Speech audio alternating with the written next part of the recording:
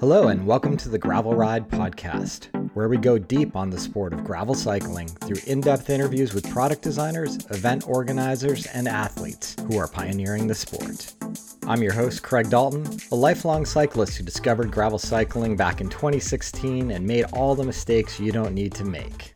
I approach each episode as a beginner to unlock all the knowledge you need to become a great gravel cyclist. This week on the podcast, I'm welcoming Eric Sutter. He's the race director and founder of Open Range Gravel in Kansas. The event takes place in April every year and is going on to its 7th edition in 2024. I'm going to flag this right away. Registration's opening this coming weekend, November 25th after Thanksgiving. So make sure to check it out if you're interested after hearing Eric's journey to becoming a gravel race organizer. It's quite a fascinating journey. He's not someone who started riding gravel bikes ages ago. He picked it up after coming into the world of endurance athletics via kayaking, of all things. I hope you enjoy the conversation, but before we dive in, I do need to thank this week's sponsor, Hammerhead, and the Hammerhead Karoo 2 computer. It's been a minute since I've spoken about the Hammerhead Karoo 2 computer. It's my daily computer on my gravel bike. I enjoy it a whole hell of a lot, if you'll pardon my French. It's one of those devices that continues to grow and evolve over time. And I think that's what I like so much about the Hammerhead device. I'm getting a software update every few weeks, and sometimes it's spot on and something I'm using, and sometimes it's something that I don't know I need to use or would even want to use. For example, it was probably 3 or 4 months ago, I got an update around accommodating e-bike features. And since I wasn't an e-bike rider, I didn't have a lot of need for it. But lo and behold, and this is my dirty little secret, I am now the owner of a e-mountain bike. So I'm excited to explore the features and functionality that I can bring to the Karoo 2, just to understand battery life of my motor and my battery, and make sure I don't get lost out there without the power to come home. Don't worry, I'm still a fan of pedaling my bike. I just thought it would be a lot of fun getting an e-mountain bike. The other thing, as you know, if you've heard me talk about the Hammerhead Karoo 2 before, I love the elevation and climb feature that they rolled out quite some time ago. With the climbing feature, you can see what's ahead of you in any climb that you're approaching, whether you have a map loaded or not. For me, it's really helpful if I'm in new terrain, just understanding, am I in for a long grind or is this a shorter climb where I can really push? As we're coming into winter, it's important that the Karoo 2 has both touchscreen capabilities, but also physical buttons. So if you've got some heavy duty gloves on, you can still manipulate the device and go to all the screens you need. Right now, our listeners can get a free heart rate monitor with the purchase of our Hammerhead Karoo 2. Simply visit hammerhead.io right now and use the promo code TheGravelRide at checkout to get yours today. This is an exclusive offer, so don't forget that promo code TheGravelRide. You'll get that free heart rate monitor with the purchase of your Karoo 2. Go to hammerhead.io today, add both items to your cart, and use the promo code TheGravelRide. With that business behind us, let's get right into my conversation with Eric. Eric, welcome to the show. Thanks, Craig. Thanks for having me on. I didn't think this was a long time coming, but as we just remembered, this is about 3.5 years in the making since our first email exchange.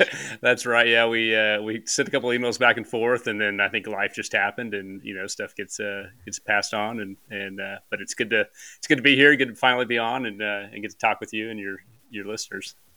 Right on. Yeah. Shout out to Wade for reconnecting us and telling me a little bit about your story, which I see you gave me in your 2020 email. Mm-hmm. So I'm excited to talk about both the Open Range 200K, but also I think it's important when we talk about events and event organizing, just to hear a little bit about your backstory. So to set the stage, why don't you just let the listeners know, where'd you grow up? What'd you do as a kid? How'd you get into endurance athletics? I know there's a lot to this story, so we can take it slowly bit by bit. Yeah, and feel free to interrupt me at any point to dive in more. So I grew up in Pratt. It's about an hour and a half west of Wichita, which most people are probably familiar with the general area of where Wichita is, in south central Kansas. It's a town of about 6,000 and just a small independent, isolated community. And so in high school, played sports, played baseball and football and wrestled. And then went from there. Went to college at Kansas State. I did Army and ROTC, and so I knew at that point, like going into the Army is what I wanted to do, and so did that, commissioned, and actually went into aviation. So flew and still currently fly helicopters for the Army. Oh, wow. And did that initially take you outside of Kansas when you Yeah, got first deployed? yeah, it did. So and I really had only lived in the Midwest, Kansas, Missouri, Oklahoma, growing up, and so my first kind of visit outside, besides just having vacation somewhere, was down to southern Alabama, which was kind of a culture shock. So went down there for flight training, and then I lived in Tennessee, Kentucky area for most of my active duty years. Okay. So. Yeah, I mean, I imagine most of us who haven't been in the military have an understanding that there's a physical fitness component Right. of it. Do soldiers tend to recreate athletically? Did you Yeah, tend to? yeah, definitely. So for aviation, ultimate frisbee is kind of the sport of choice that we play. So and some people have are doing marathons and stuff like that. But and I try to keep in shape. It's always been important for me. So trying to do we have our physical fitness test and everything like that. So trying to be in as good a shape as I can. Yeah. So it sounds like probably a little bit of running here and there. Oh yeah, definitely. Some ultimate frisbee. Yeah. Where else did the military journey take you? So Tennessee and Kentucky is where I was stationed, and then did some deployments. So deployed to Iraq in 2005, 2006. Then went to Afghanistan in 2014, and then another deployment to Kuwait in 2017, 2018. Okay. So and then go ahead. Then you end up back in Kansas. Yeah. So then ended up back in Kansas, and kind of in the middle of that, went off active duty and joined the National Guard and reserves, and so now I'm a reserve pilot. Okay, so, great. Well, first off, thank you for your service. Yeah. And it sounds like along the way you were sort of, as many of us do in our 20s and 30s, kind of dipping a toe in the water into different sports. Yeah. So what were you doing along the way? Yeah. So really is when I came off active duty and we moved back to Kansas City, I was looking for something to stay active. And I watched the news one night, and they were showing these kayakers that were going across the state of Missouri. And I looked at my wife and I was like, that sounds kind of neat. I think I'd like to do that. And again, looking for something to stay active. I was playing ultimate frisbee with a local little club, but I wanted something a little bit more to really stay involved in something to stay active. So the first year, what kind of waterways did you have access to kind of learn the sport of kayaking? Yeah, so we've got a couple lakes around, and so we'll do that. And there was a club that would meet up, and so that's the great thing with like Facebook and things like that, is finding these little clubs and organizations. And so, I met up. I found a race that was happening. Oh man, going back, just thinking about this, like the first race, I think it was 12 miles, and it was kind of a show and go. No, no awards or anything like that. Just bring your boat and let's go race them. I had no clue what I was doing. I have no idea how long a 12-mile kayak race would take someone. So generally, in our kayaks, you should be able to do about 5 miles an hour. Is a kind of a moderate to fast pace. 7 miles an hour, you're booking it. So especially on flat water. So a 12 mile would be about 2 hours. And gotcha.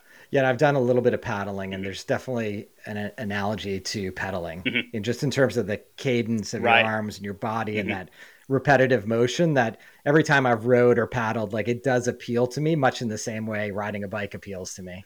Right. Yeah. And it's kind of the same thing. You can go to a certain level of exertion, and then like your gains just don't go much higher for the amount of energy it takes to go faster. You just hit that drag coefficient. Yeah. And it's, but yeah. So it sounds like you got sucked into the sport of kayaking at that point. I did, yeah. Like I said, the first time I was terrible. I didn't have any technique. I didn't know what I was doing. Got out there, had this boat that was like 60 pounds, just this heavy plastic boat with a paddle that was not efficient in the water at all.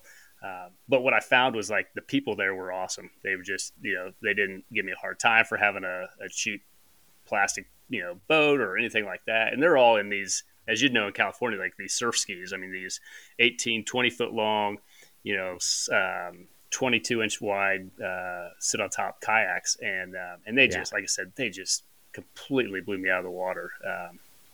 And so, but again, what I learned was that these people were just really good people, really great people, and that's probably more what sucked me into it, was just these awesome people that I was getting to meet and everything. So and the benefit of staying active. Yeah, it's so interesting with endurance athletic, and particularly like the more extreme ones, like ultra running or something like that. The communities are just like, wear what you want, show up what you want, show up with a good attitude. Let's all get this done. And it is so refreshing and inviting. It is. Yeah. I can't say enough. And those people, still good friends with several that I met that first race. And this was 10, 12 years ago now. So tell me about this event across Missouri. One, I have to ask, what waterway goes all the way across Missouri? And two, how long is it? Yeah. So it's the Missouri River. You start in Kansas City, and it's a 340-mile race. And that generally takes, the fastest can do it in the mid 30 hours, 36, 35 hours, I think is the fastest time. And you benefiting from a bit of current? A little bit. So you can get 2 to 3 mile an hour add on to your flat water speed at that point. Okay.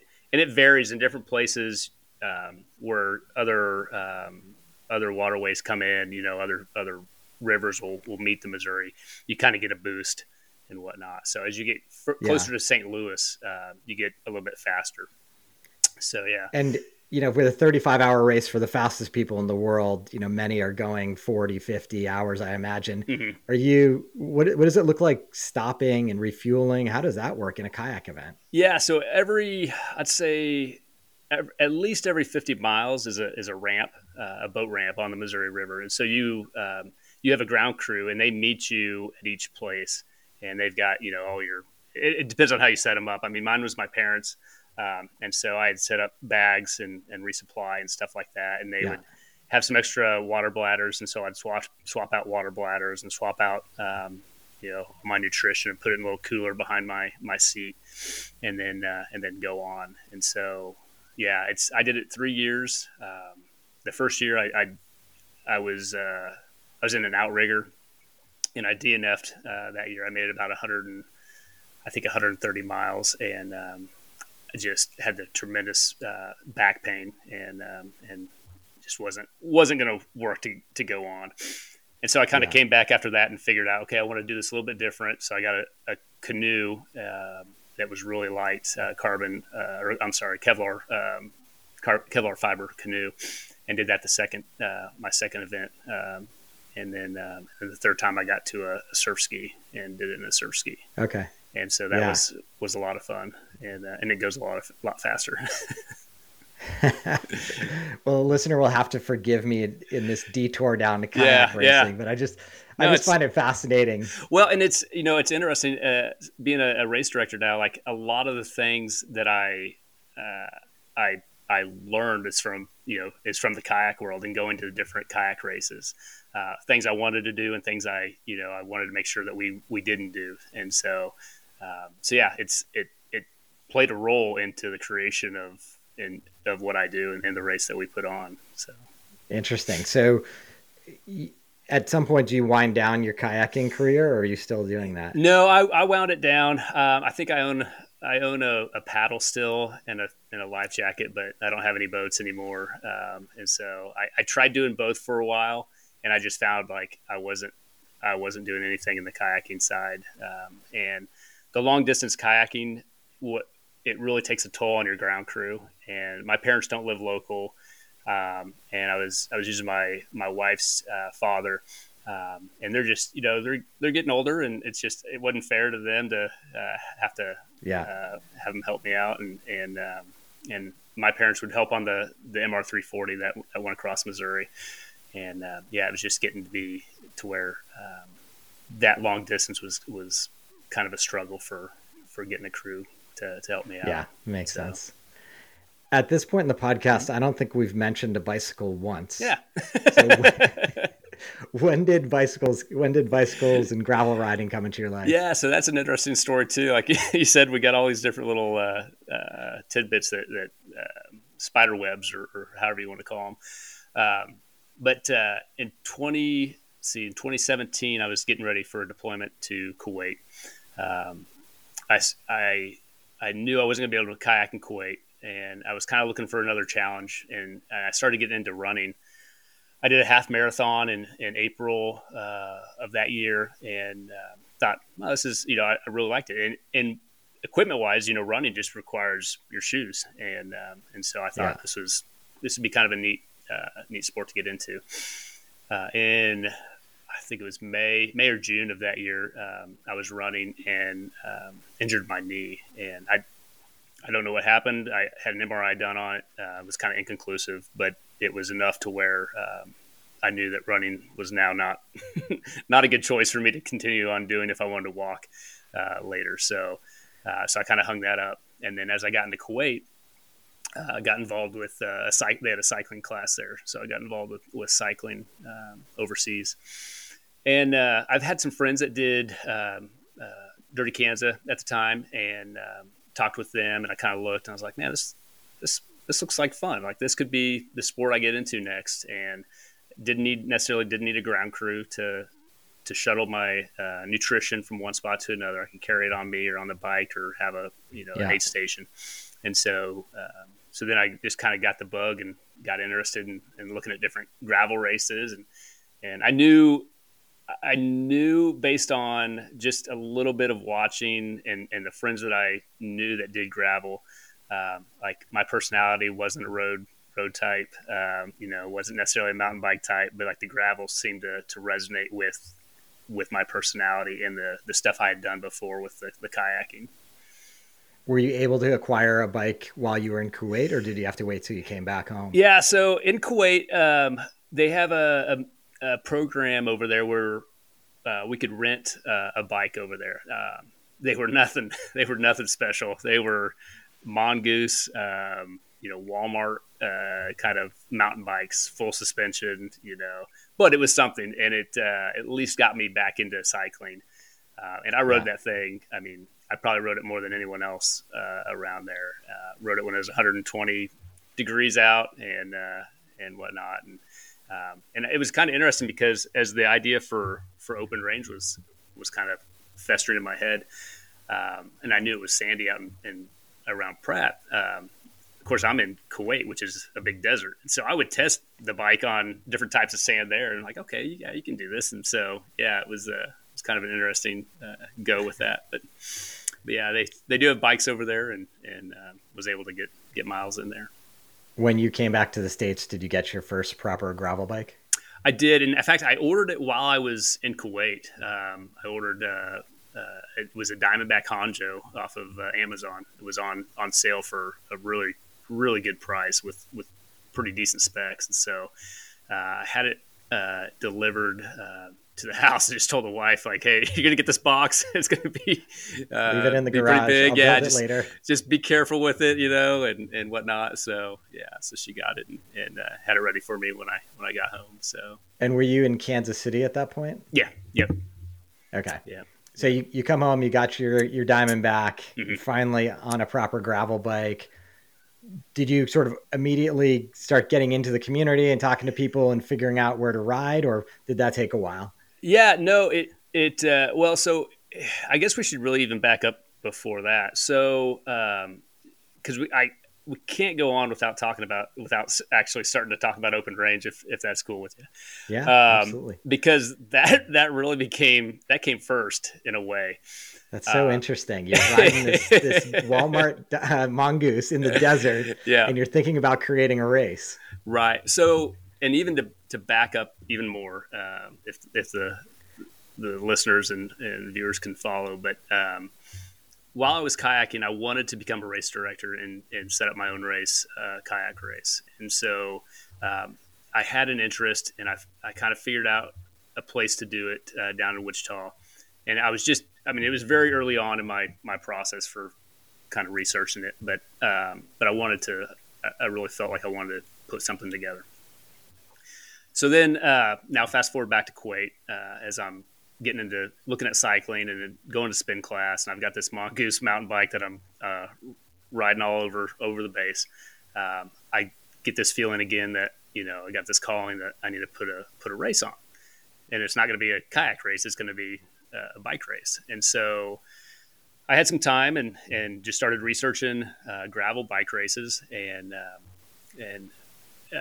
where I'm from in Pratt, just south of there is the Gypsum Hills, Medicine Hills, or Red Hills. They go by several different names.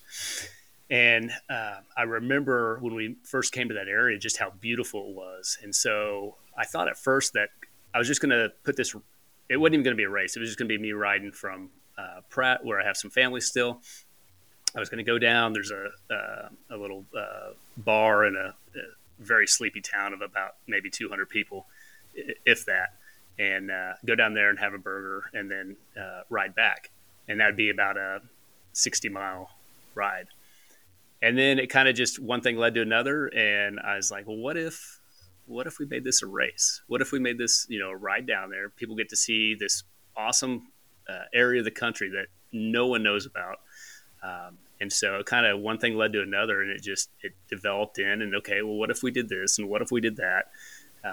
And so, yeah, it just blossomed from there. And I don't know if you've ever had anything, but it wouldn't leave my mind for like 3 or 4 months. I mean, every waking moment I was thinking about it. I was thinking, okay, how can we do this? How do we solve that problem? What do we do for this? And yeah, it really felt like a calling that like, it would feel weird not to do it, at that point. Yeah. Even though I'd never been to a gravel race myself. It just felt weird. Like if I didn't do this, and if we didn't do it at this point, it was never going to get done. And yeah, if I didn't do it, it was going to feel weird. It was an opportunity. It's fascinating to sort of learn about, and you'll tell us about in the future, like how the event ended up not having the context of trying to be an Unbound or trying to be a BWR or any of these other things you may have seen or heard about. You had this unique experience with kayak racing and endurance athletics through a totally different filter, right? And came back with this vision for creating the open range. It's super interesting. Yep. Yeah, definitely. Yeah. It's, it was interesting the first year, and I think it went split. I mean, it really had a lot of great comments. In fact, the timer guy, he saw that I was a first-time race director, and he said later, he's like, yeah, I was really worried because usually first-time race directors, don't know what they're doing, and I've got to do everything for them. And he's like, you had this thing nailed, and they'd actually asked later on if I would help out with some of their races, stuff like that. But nice. Yeah, it was, not having been to one, I didn't know, besides doing some research and watching YouTube videos, I didn't have anything that I was trying to make it. I didn't, road wise or terrain wise, everything was open game to me because I wasn't trying to be like another race. So, yeah. Before we started recording, we were talking about the state of Kansas and how different the geography can be. As some listeners may be familiar with the Flint Hills where Unbound gravel occurs, maybe take a moment and describe in your own words, how is it different around Pratt compared to what people may have seen around Emporia? Yeah. So Pratt, like right around Pratt's actually fairly flat, some undulating hills, but as you go south, and it doesn't take long coming out of Pratt, and as you go south, you start getting into the Gypsum Hills, and it starts off a little bit like Emporia, just some nice rolling hills. And then about Medicine Lodge, just south of Sun City, so about 35 miles in, it's like nothing you've ever seen. It's like, it looks like Arizona, Mars. It's, I've heard, all of that. It's red dirt, it's mesas and buttes with white gypsum rock. So you've got these colors that are just beautiful. I mean, red dirt with white rock and green grass, just amazing. And then just the topography, just these steep buttes and mesas that are out of nowhere. Just an amazing course. Yeah, it's so unexpected, sort of as someone with very little to no experience in Kansas, and certainly not on the dirt roads and more rural areas of Kansas.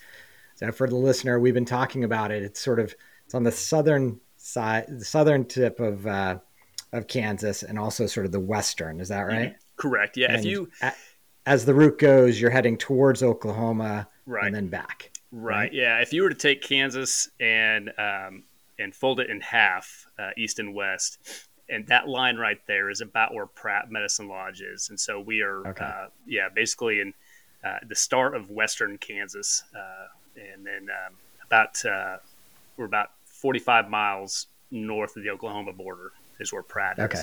So Gotcha. And you were describing the terrain. I mean, obviously, like these vistas and buttes and red dirt. Are you on dirt roads? Are you on double track? What's sort of the mixture that you ended up achieving? Yeah, so it's a little of both, or several different types of terrain. Pratt is known for a lot of brick roads. So when you're actually in the town, you start off on a brick road, and there's several brick roads in town. It's kind of a neat, I grew up on Main Street, and at the time it was a brick highway. But yeah, you start off on brick, you get some asphalt, and then you go into some more dirt roads. There is some gravel, but a lot of it is more of a dirt sand base. And go down there. And then when you get down into the Gypsum Hills, we've got permission from some landowners, and they let us go on their ranches. And so then you go into the double track, and sometimes it's just cattle trails.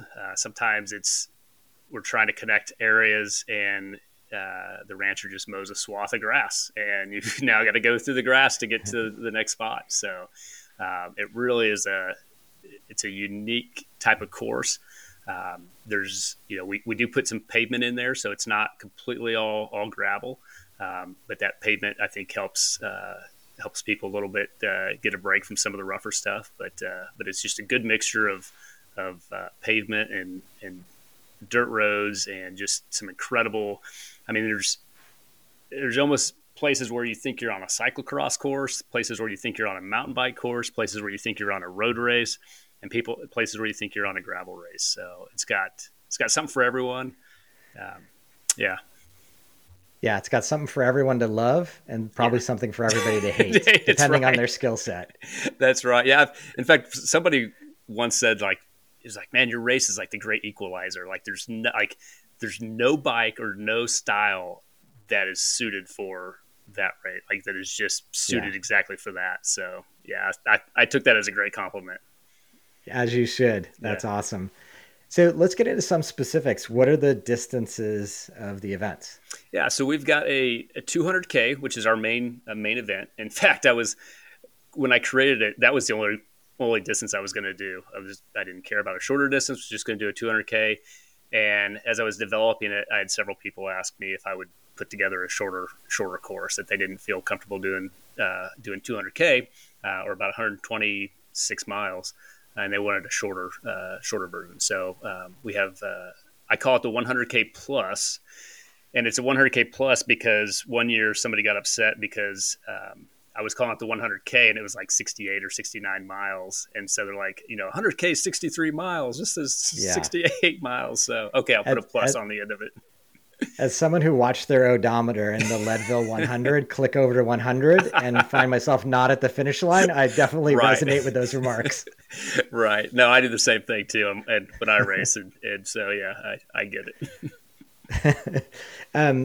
And is it actually an out and back on the same roads? No. So the 200 is almost a complete loop. There's very few roads that you'll be on twice. The 100K plus is a kind of like a little bit of like a lollipop. So you go out, you make a fairly good sized loop, probably about a 30 or 40 mile loop, and then I get no, maybe a little bit less, but yeah, 30-mile loop, and then ride kind of the same route back. And then we And also have go ahead. yeah, I was going to say there's a third option for how to participate. There right? is, yeah. That's what, yeah. So there's the tour, and so that goes on the 200-mile or the 200K course, but it's split up into 2 days, and so you ride about 78 miles the first day, camp at a authentic guest ranch out there, and then and they have catered dinner and breakfast for you, and then you ride back. And so, Yeah, it's an option I hadn't really seen before in that same context. I mean, there's obviously like the XL version of any given race that you're out there on your own and you're expected to sleep in a ditch. But I really liked, as I was reading the description of the 200K tour, that you go out, you could have dropped your camping gear off, or you could stay in the lodge. Now I'm learning that you can get a nice meal. Yep. It sounds like a great way to spend a weekend. It really is. And I wanted, the purpose of that was I wanted riders to see, and the reason why I only wanted the 200K course is because that's where the really cool route is, and the really cool topography. You still get some of it on the 100K, don't get me wrong, but the 200K you see quite a bit more. And I knew there were riders that wouldn't feel comfortable in their ability to do that all at once. And so by putting this tour together, it kind of your own pace. It's non-competitive. You get to see it and then spend as much time as you want, and then finish it up the next day. Yeah. For the 200K and the 100K, is the orientation that this is a race and some people are going for it and there wants to be a winner? Yeah, definitely on the 200K. We do podium for that. The 100K, I never did a podium for until last year. And so finally last year, and we'll see if I keep doing that. I'm most likely will keep a podium for the 100K because there are people that were taking it pretty seriously, and so I felt like it was worth awarding those people for doing that. And so the 200K is again the big one. The 100K, we'll still give you an award for the top three, male and female, but it's just those two categories. Yeah. And what year? So 2024. How many editions will we have seen at that point? Yeah, so this will be our 7th year, which is just just incredible. Our first year, I told my wife, I was like, we need about 100. I think I counted like 106 people based on our fees that to kind of break even. And I told her, I was like, if we don't get that. We'll count this as kind of a learning lesson. Some people pay for an MBA, some people pay, for other experiences. This will be an experience, and this will be a learning experience, whether we have 100 people, whether we have 50 people, or whether we have 300 people. And if we have to pay for that experience, great. Hopefully we can, have a success and whatnot. So our first year, like I said, my goal was to get right around 100. I think the first day we had like 60 or 70 people register the first day, and it was just like completely blew my mind. I was like, okay, this is, I don't know, this is interesting. That's what I think that is interesting about the Midwest. I think, obviously there's so many passionate cyclists there. Mm-hmm. So many of them either have done Unbound or can't get into Unbound or are training for Unbound. Because I think your event's a little bit earlier in the year. It's pretty natural that there's just going to be this pent up demand. And if you give riders a good experience, they're going to come back and they're going to tell their friends. Right. Yeah. That's, and we've grown every year since then. We held it in 2020 when a lot of races were kind of taking a break that year. And we had to adjust it. And that was a learning lesson too, because we, the races at the end of April, COVID hit, about the middle to end of March. Yeah. So we knew, we had to make a decision pretty quickly that we were going to have to at least postpone it. We moved it to June. And it's kind of funny if you watch the COVID numbers, like it took this dip right the weekend of the race. And I remember that in June, yeah. And then the weekend after it climbed back up. We weren't a super spreader by any means, but just the way it happened. I think it's so interesting, just the business of event production as well, that people tend to forget about. I mean, you look at how much it costs to register, but on your end, as I know and understand, there's just so much that goes into it, from catering Right. to, podium structure to a Yeah. PA system Hmm. to making sure there's safety out there on the course, a sweep, aid stations. Like it's Yeah. definitely, to your point, like you couldn't start that first race without committing a certain amount of dollars out of your pocket with Right. the unknown whether you were going to Yeah. get 100 more than 100 people to join. Right. And that's kind of like I'm very passionate about like grassroots because I get it. For the people that are Yeah. starting races, that they're taking they're taking a chance on creating something and potentially being out of money, potentially not going how they wanted it to go their first year, learning lessons. So, we had a local race in Kansas a couple weekends ago, and I wasn't able to attend it, but they would hit me up with questions, and I would kind of give them some help and whatnot. And so it's just kind of neat to watch them, and then to get hear the responses that people that went to that race that absolutely loved it. And so it's like, okay, cool. This is Yeah, neat. that's great. How many people are you hoping to get to the 7th edition of the open range? Yeah, so I think 500s is our kind of our sweet spot. And we've been right around there the last couple of years. So yeah, we kind of cap it right around 500 and kind of hope to get to that amount. It works well for the community. We can do more, and if we get that, I think if we get that continually, then we'll look at upping it some more. But yeah, we can. That's kind of what we're looking at. And what does it look like for someone coming into Pratt? Are most athletes like finding accommodations there? What day is Yeah. the race on the weekend? Yeah, it's on a Saturday, and then the Okay. tour again would be the Friday and Saturday. But yeah, Okay. Saturday for the majority of the people. Yeah, what's great about Pratt is there's a community college there, and because of the community college, there's a lot of hotels and decent hotels too. So there's always plenty of room, plenty of hotels, and they're cheap. They don't gouge the riders Yeah, coming on in race for weekend. open range. Yeah, so I mean, for under $100 you can get a decent hotel room, so it Yeah. works out real well for them. Just to give me a sense for, Yeah. because obviously 200K in Kansas might be different than 200K in California. Mhm. What do the fastest men and women tend to finish in? Yeah, so we've had a couple years where the leaders are they're riding above a 20-mile-an-hour average, which is just Okay. incredible. Yeah. Like that is well beyond my ability.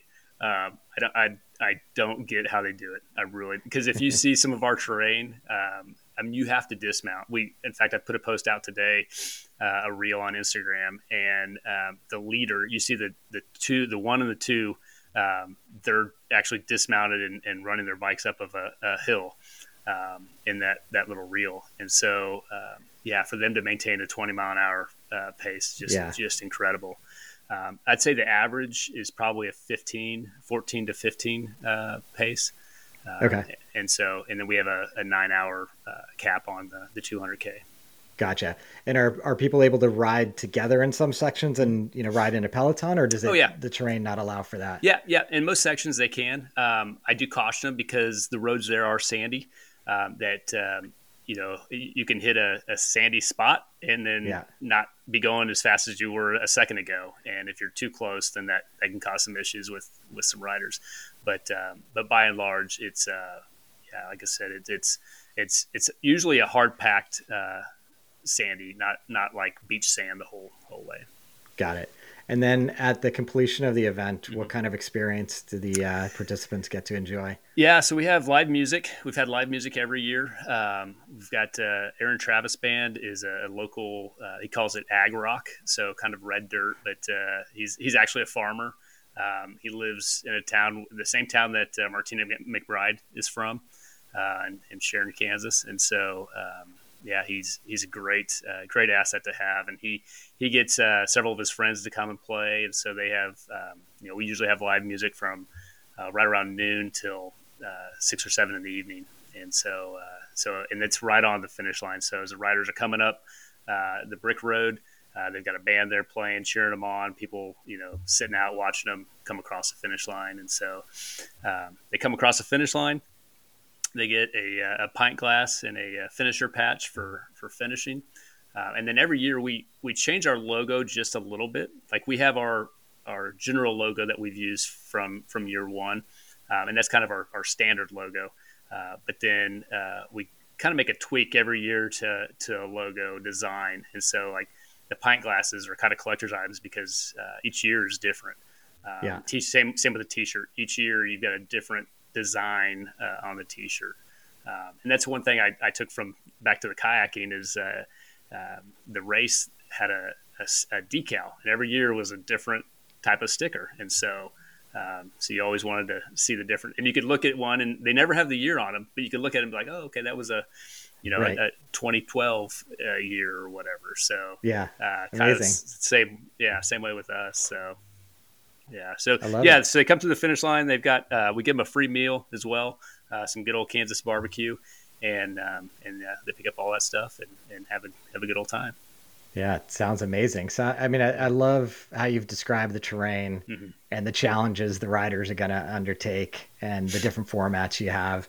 Remind us again, the date of the event, when's registration opening up, and what's my final question? I can't even remember. How do people can find you? Yeah, so registration actually opens up on Saturday. Saturday is the 25th for those that may be listening to this later of November. So 25th of November at 9 Central. And we have kind of a neat thing where it's a race before the race. So we kind of want to have a little competition to see who can be the fastest to register. And if you are the fastest male and female that register for the 200K, we actually refund your registration fees.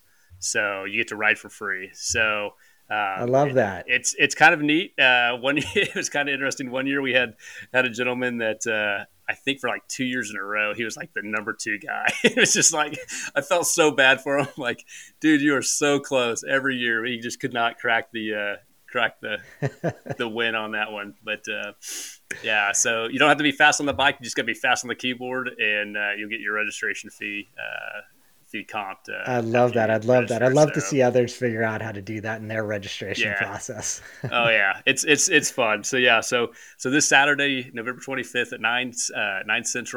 Central is our open registration, and then the race itself is April 27th. Is that Saturday? So if you're doing the tour, of course, that'd be the 26th and 27th. Okay. Amazing, Eric. Well, thank you for all the information. This conversation was a long time coming, but it was worth it. The event sounds amazing. Thanks, I love your story. And I wish you all the best of luck this year. Thanks so much. And you can check us out, openrangegravel.com. And that's kind of our handle as well for Instagram and Facebook is @openrangegravel. So perfect. I appreciate you taking the time and letting me kind of tell the story. Of course. That's going to do it for this week's edition of the Gravel Ride Podcast. Big thanks to Eric for coming on and telling us all about his journey to creating the Open Range Gravel event. I hope you go check it out. He's got some great videos on his website, which will be linked to in the show notes. Big thanks to our friends at Hammerhead and the Hammerhead crew too. Remember that promo code for a free heart rate monitor strap is the Gravel Ride. If you'd like to support the show, please visit buymeacoffee.com/thegravelride, or ratings and reviews are hugely appreciated. For those of you who are celebrating Thanksgiving this week, I wish you a great holiday, and here's to finding some dirt under your wheels.